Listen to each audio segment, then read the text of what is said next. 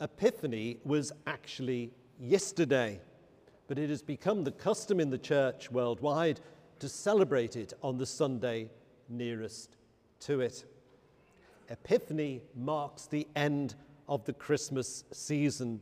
The decorations are all down, or at least they should be.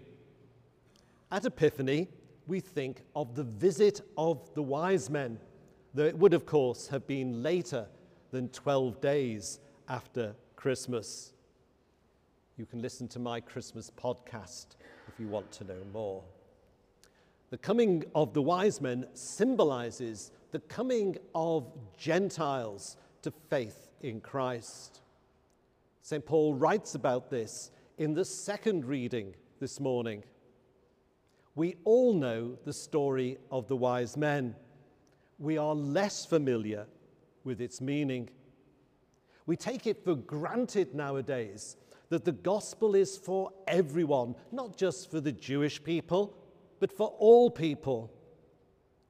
St. Paul, however, in our reading, describes the inclusion of the Gentiles as a mystery.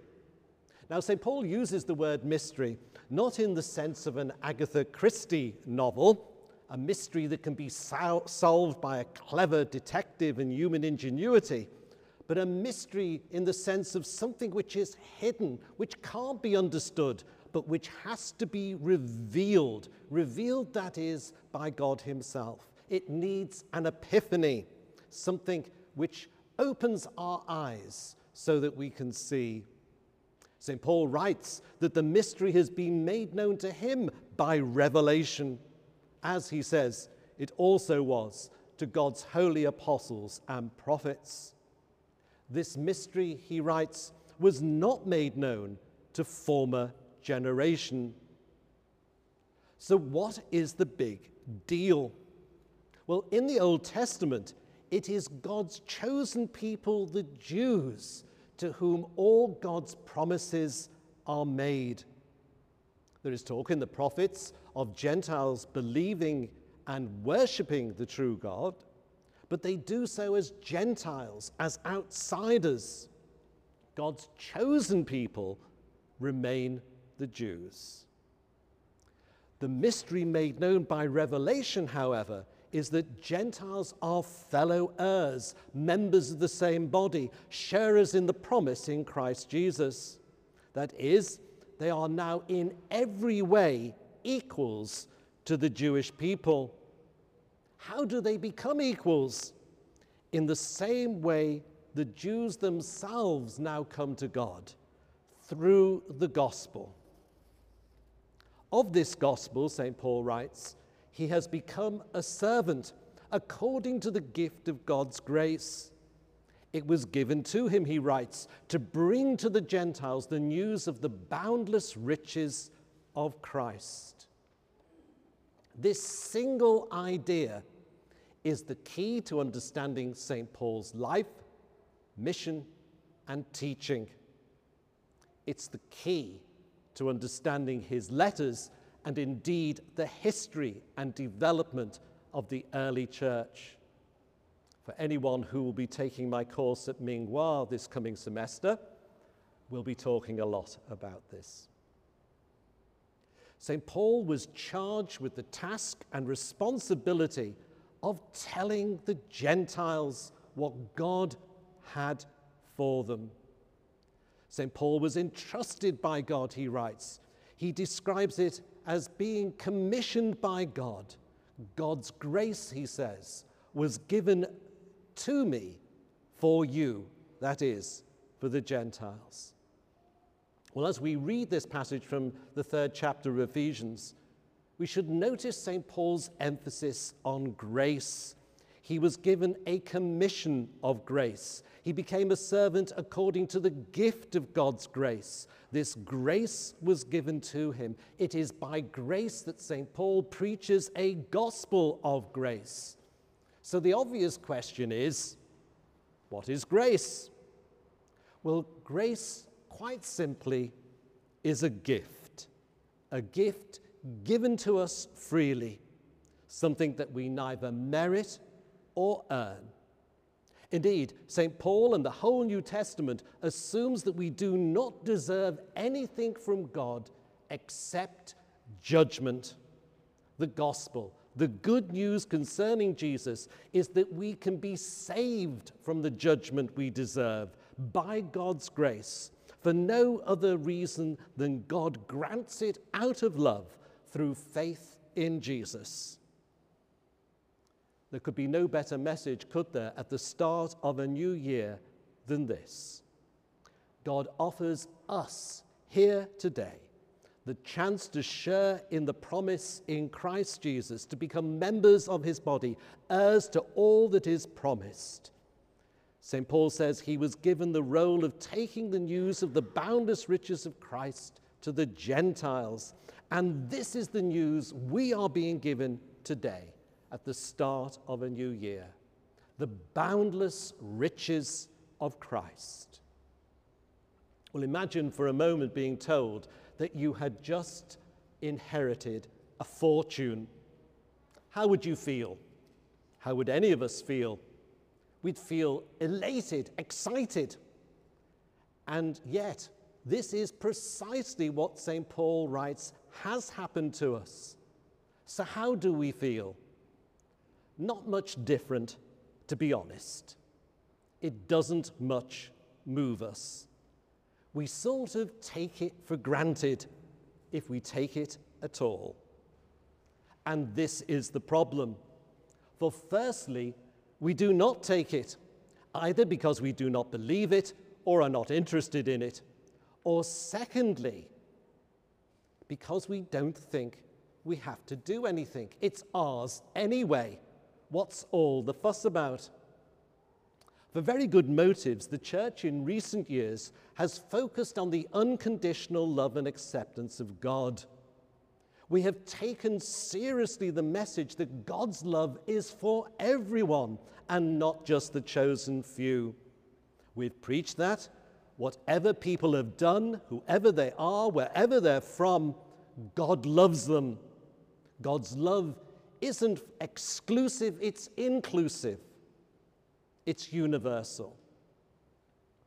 This idea of the unconditional universal love and acceptance of God is now central to the Church's message and mission. So central that you will find it stated on every church website. If you don't believe me, randomly pick a church in any country in the world, go on its website, and you will find this stated in one way or another.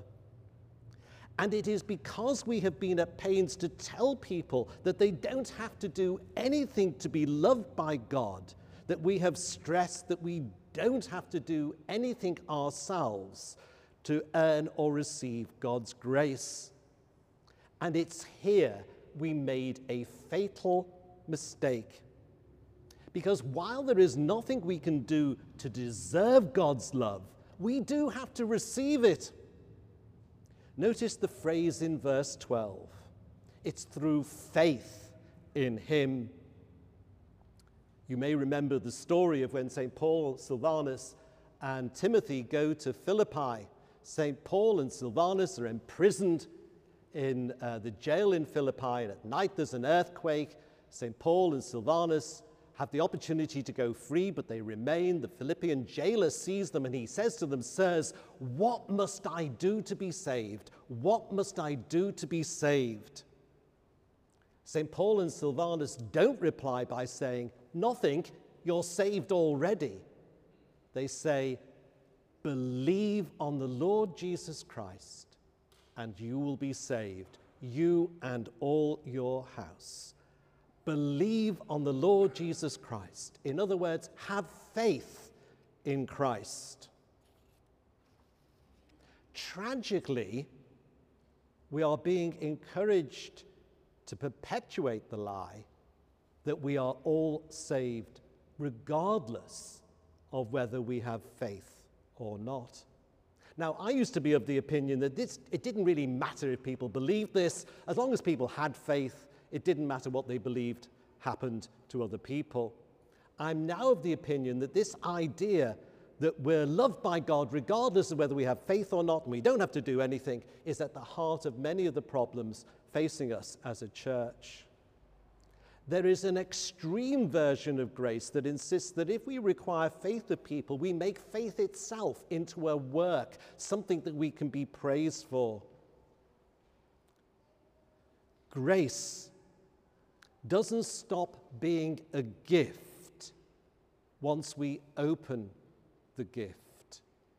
God's grace is not conditional on anything we do, but whether we experience God's grace is. And many cannot be bothered with God's grace. Faith is out of fashion. It can be depressing, can't it? Not only are people not interested, but increasingly are deliberately abandoning faith altogether. That's the number one story in churches in the West. St. Paul writes that he has been given God's grace to bring to the Gentiles the news of the boundless riches of Christ and to make everyone see what is the plan of the mystery hidden for ages in God who created all things. The task that was given to St. Paul to take the news of the boundless riches of Christ to people has now been given to us. And it is what God is calling us to do as a church as we enter a new year. It is what we pledged ourselves to do on Pledge Sunday, back on the second Sunday of Advent. But St. Paul adds another phrase that is very easy to miss.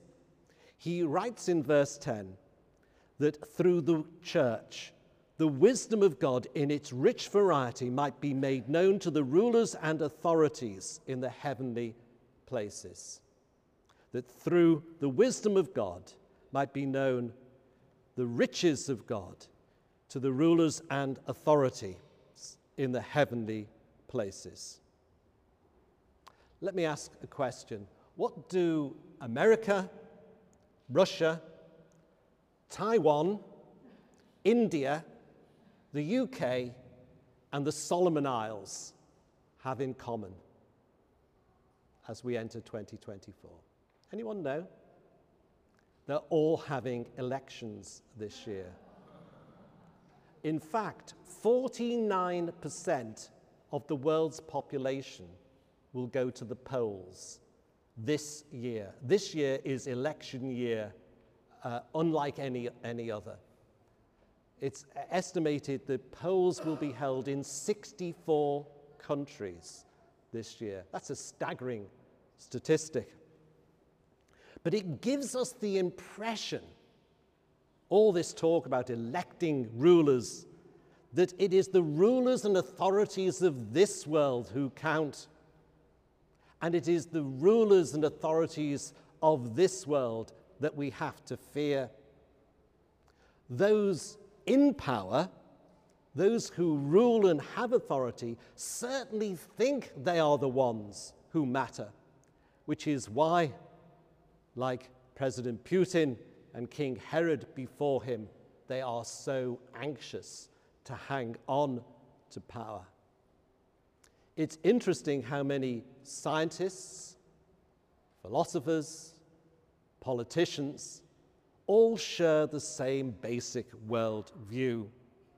And that is, we are encouraged to believe that this world is all there is, so that what happens in it matters more than anything. And we, of course, matter most. But St. Paul would tell us that this world is not all there is, and we are not the center of it. Rather, there is a spiritual dimension that we ignore at our peril. St. Paul writes that the wisdom of God in all its rich variety should be made known to the rulers and authorities, not in this world, but in the heavenly places. We like to think we are so wise, so clever.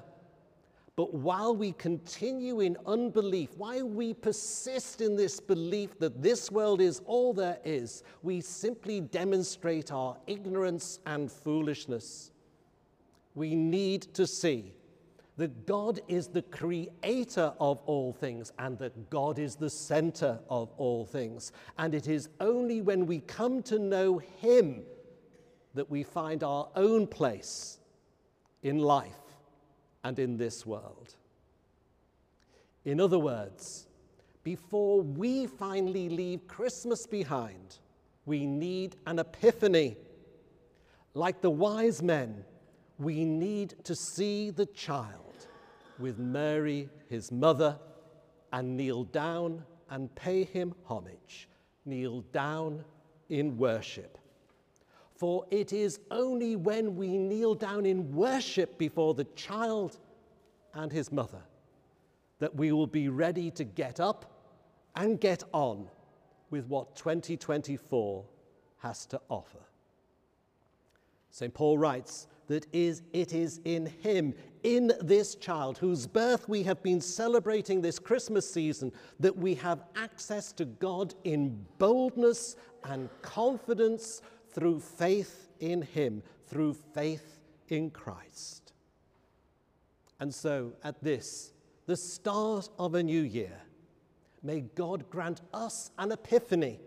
May God grant us to see the child with Mary, his mother, and through faith come to him. Amen.